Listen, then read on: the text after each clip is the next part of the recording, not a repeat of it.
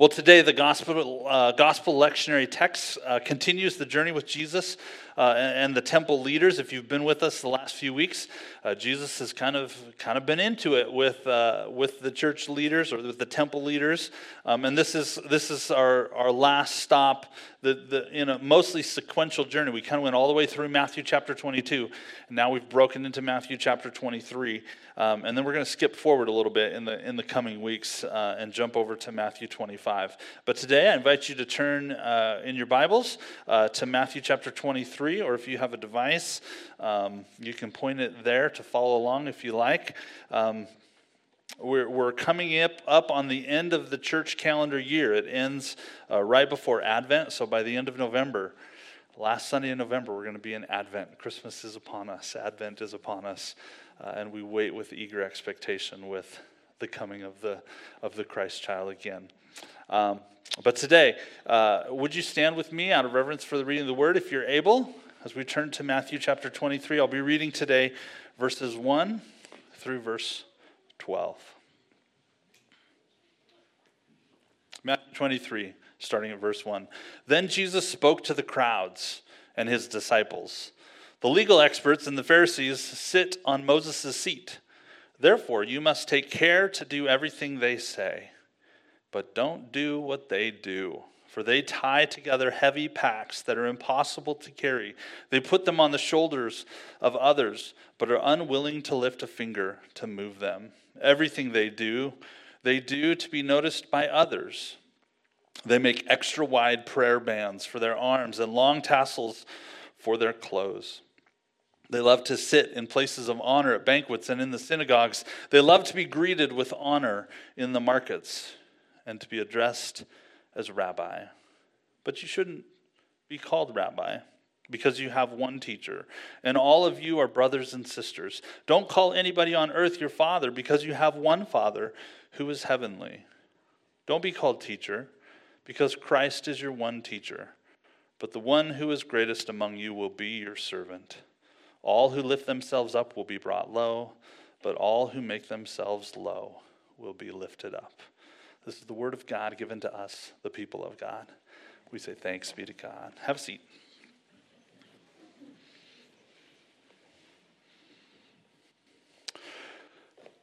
Have you ever taken the easy path? Yes, I have. I remember, this is a dangerous story to tell. I have teenage boys. I have teenage boys that are beginning to drive, and this is a dangerous story to tell. I tell this story within the presence of my own sons as offering an example of the easy path I once took and that they should never take. So I just have to qualify that. I remember one time I was driving home, taking some back roads, because the back roads are a little curvier and more fun to drive than the non-back roads.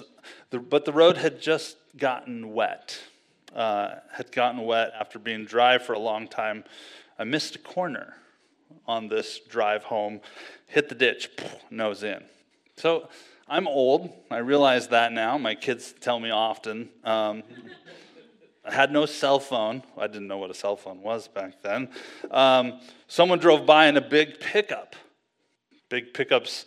I love big pickups. There's lots of big pickups in Mountain Home, too. Somebody drove by with, I loved big pickups that day, especially. He had a chain. He had a hitch and pulled me out. I had this nice, tiny, light car. It was no problem pulling me out. As I drove home, I had a decision to make. I mean, the car was driving fine. Couldn't really tell. The license plate holder went like this much. That's how much the showed evidence. Do I tell the parents? Do I not tell the parents? Do I tell the parents?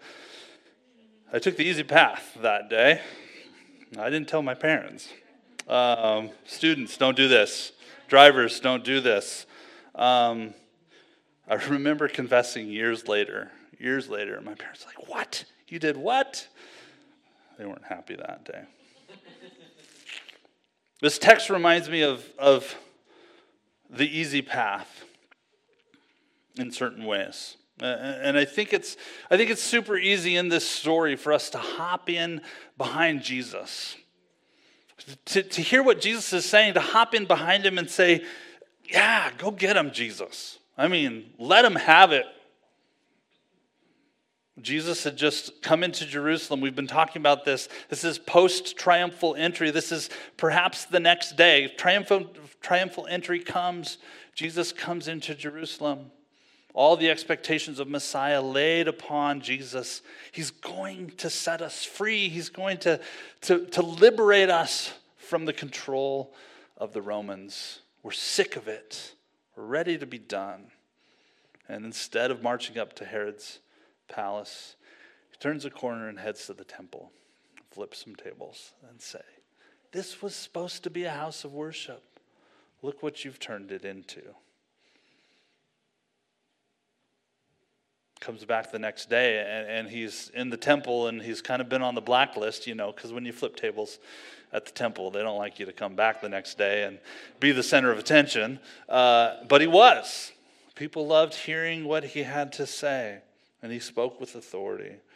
So it's understandable why the temple leaders weren't too thrilled to hear what he had to say through Matthew chapter 22 and Matthew chapter 23. And right here, right at this point, as you read through Matthew 23, this is the point where Jesus just begins to unload on these temple folks. I encourage you to kind of read through the rest of chapter 23 if you have time this week, but Jesus doesn't pull any punches. And it's easy for us to hop in behind Jesus and say, yeah, go get him. Tell him what's up. It's easy to pick on the temple leaders, especially today. They're easy targets, not only for the Jews of the day, but also for us.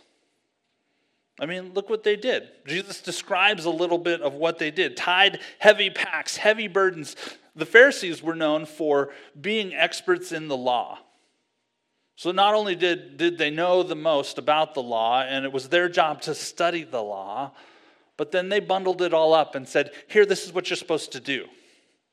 Go home and live like this. Go home and do that. Don't forget to do this.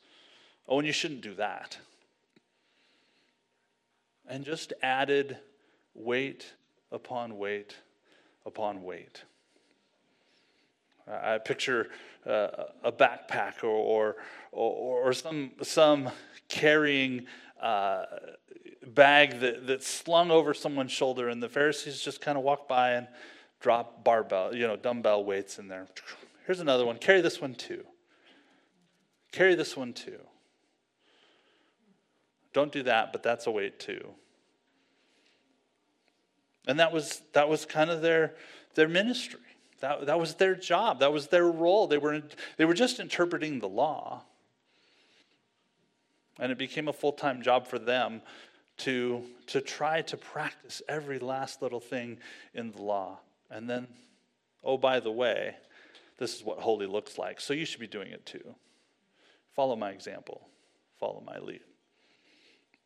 They wore extra wide prayer bands, it says in verse 5.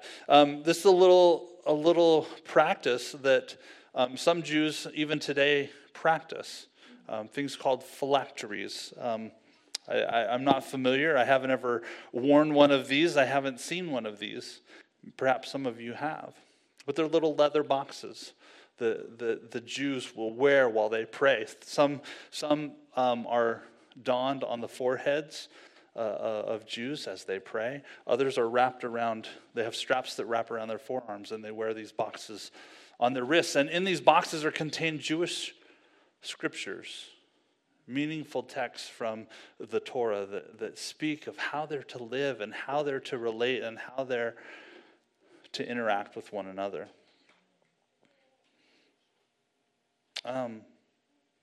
But the offense that Jesus mentions is not that they are Orthodox and not that they practice this act. But what does he say about them?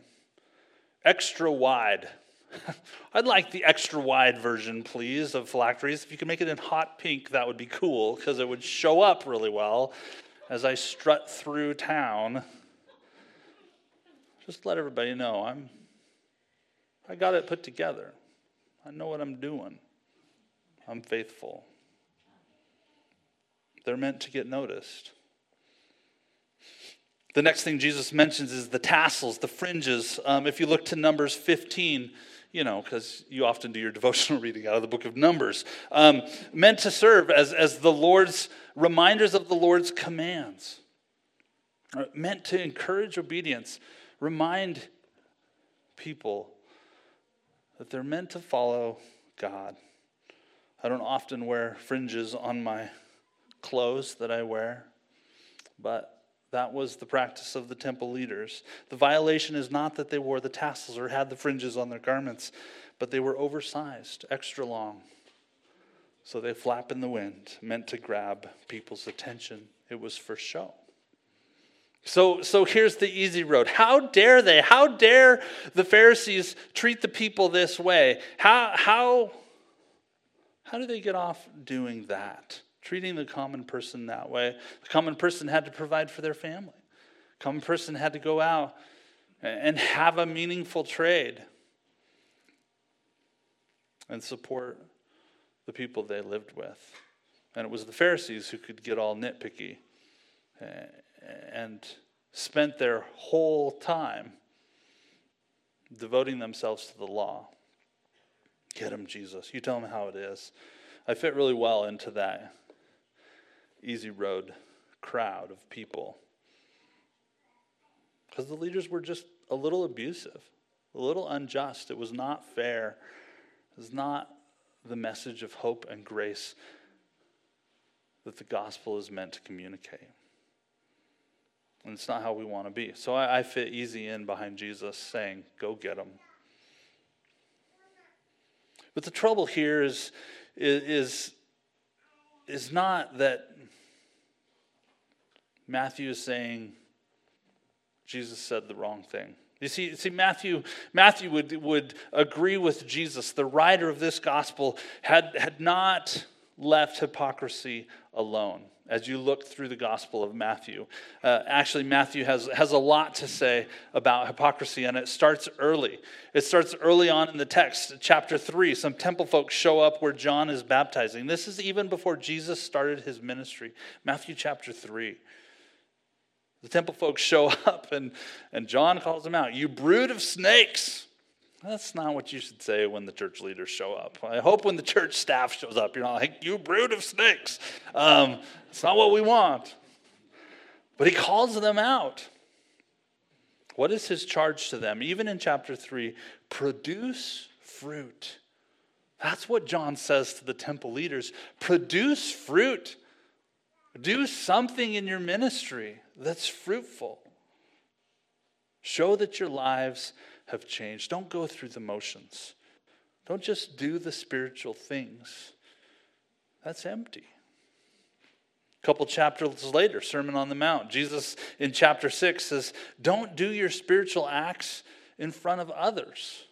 Don't pray on the street corners. Loud voices, long words, the people don't understand anyway. What are you thinking? Don't live that way.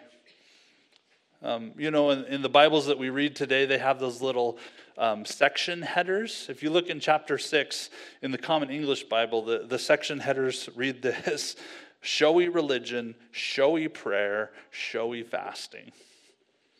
And Jesus just undoes them all. Undoes them all. The spiritual life is not a show. The spiritual life is not a show. It's not about showing up on Sunday, being seen. It's not about putting on a filter when those friends show up. Jesus' call for our lives is that it enters down into us and changes our lives, and that our lives would bear fruit. It's easy to pick on the Pharisees. I hadn't realized this. I always felt like the Gospels were particularly hard on the Pharisees. The Pharisees get a bad rap in the Gospels. And so in this text, it's easy to jump in behind Jesus and say, yeah, go get him. There was one commentator that I was reading this week by the name of Patrick Gray, and he talked about four sects or four major streams of Jewish thought that were present in Jesus' day.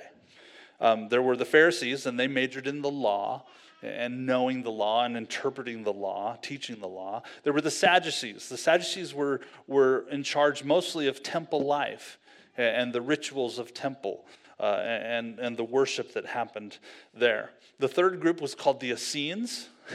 They were the desert purists. Okay, looked back into mainstream Israel and said, "Oh man, you guys are missing it. We got to get back to our roots." And they lived simply out in the desert, the Qumran desert. And then there were the Zealots. The Zealots were the fourth sect of Judaism, and their priority was getting free of Roman control. As their name implies, they were zealous about throwing off Roman control. Well, in the revolt of about AD 70, when the temple was destroyed, only one of those sects really remained, and that was the Pharisees. The practice and the ritual of the other three the revolt, when it failed and the temple was destroyed, the legs were kind of cut out from underneath the other three groups of Jewish practice. And so the Pharisees remained. And so Matthew, as he's writing his gospel in about that time, a little after that revolt, really had one group to deal with, and it was the Pharisees. And it makes sense that becomes the focal point of Matthew's critique as he takes a look at Jewish practice. As we look to this story, and it's easy, at least for me, to climb in behind Jesus and say, go get him. And to see how plainly Jesus kind of dismantles their hypocritical posture, their broken view. This idea that I'm going to wear wide bands, I'm going to wear long tassels so people see my devotion. What's really interesting to me is that Jesus seems to indicate in the first few verses that their message is sound. Did you hear that? That their message is sound, that their message is reliable. What did he say? The legal experts and the Pharisees sit on Moses' seat. Therefore, you must take care to do everything they say. It's easy for me to miss that, church. It's easy for me to skip over that because I kind of get into the part where he's like, yeah, don't put that burden on me. Don't make me carry that heavy pack. But Jesus backs up their teaching and says this message of the law really does guide us, really does instruct us. I don't know about you, but I kind of want to say, no, Jesus, this isn't how you do this. You messed up on that first part. Let's go back to the second part where you're kind of critical of them. You say they're bad, you kind of ridicule them, throw them under the bus, drop the mic, walk away. I mean, that's how you're supposed to do it, Jesus. Come on, you're kind of talking out of both sides of your mouth here. That's the easy road. And as you might have suspected, I think that for us, there's a different road to walk. As we journey with this passage, I was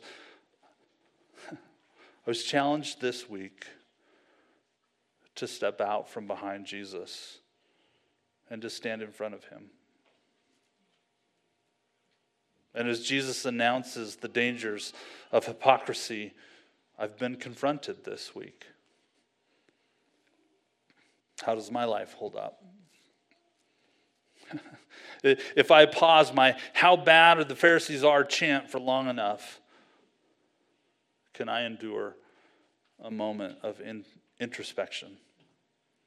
A moment of asking the question, where do I stand? Have I been a loving father this week? Have I been an honest friend? Have I shown love and affection for my spouse? Have I cared well for those around me, for those closest to me? These are the questions the gospel demands. You see, I don't wear boxes on my forehead. I don't have straps around my arms. Most of my clothes don't have tassels sewn into the seams. Most. But I'm an expert at trying to look good these days.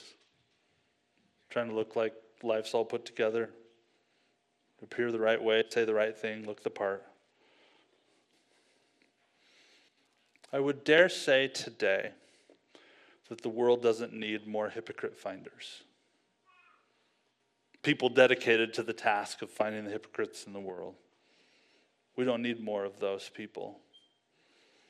The world needs more people willing to look deep inside their own lives and ask themselves tough questions. Questions of authentic faith. Questions that say, where's the fruit? Look at my life and make sure that my life is producing fruit. That I'm tender to the movement of God. That I'm listening to the Holy Spirit. The law of God and the instructions of Christ make a meaningful difference in my life. I think that's what the world needs, church. And I think that's our call.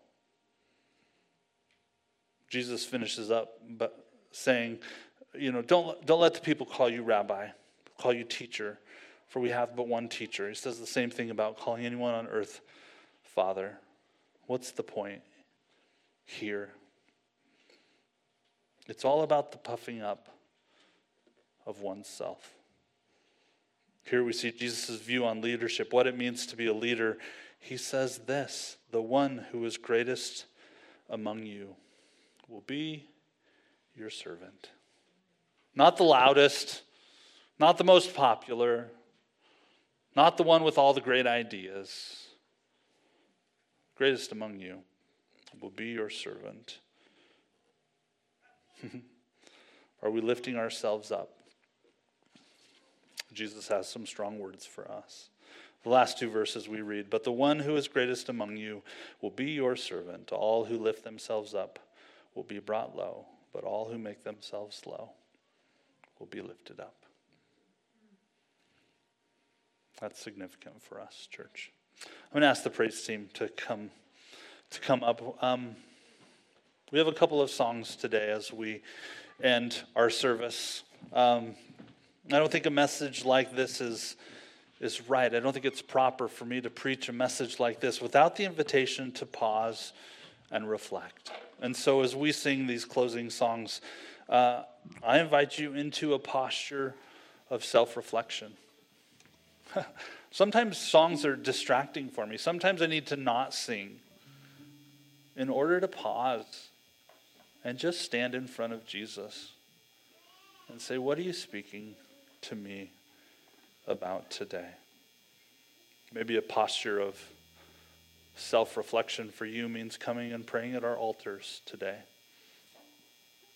That the Holy Spirit would guide you to that place, or maybe a posture of kneeling even at your own chair. I invite you, whatever it takes for you today, to step out from behind Jesus. Stop saying, yeah, go get him, Jesus. When are these people going to change? Whatever it takes for you to have a moment of self-reflection and ask the question, what would Christ say to me? Do that today. I give you permission. Do that today. Stand in front of him today and ask, how does my life reflect this gospel that Christ talks about? Would you say a prayer with me? Heavenly Father, we offer our lives to you.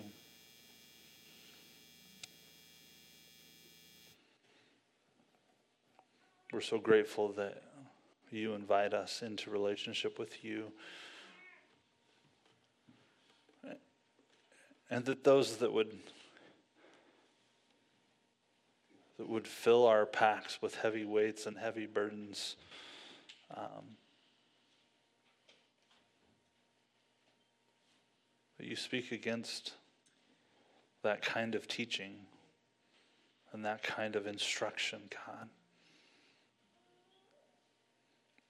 And yet, in the same breath, in the same passage, you invite us to deep and honest self-reflection that invites us into a place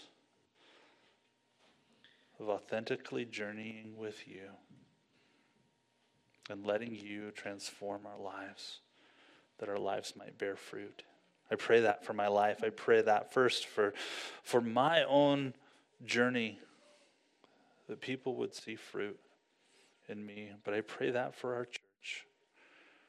Pray that for the church of Mountain Home as we exist here in this community and in this town. I pray that also for the Church of Jesus Christ around the world, that people would see the fruit of the gospel in our lives. May it be so, I pray. May we honor you and represent you well in the world that desperately needs you. Be with us today. Make us a part of that community of faith, a community of faith that bears your name well. We pray in Jesus' name. Amen. Amen. It's been so good to be in church with you. Would you stand today and extend your hands and receive this morning's benediction? To him who is able to do immeasurably more than all we could ask or imagine, according to his power, which is at work within us, to him be glory in the church and in Christ Jesus throughout all generations, forever and ever. Amen. Go in the love of Christ.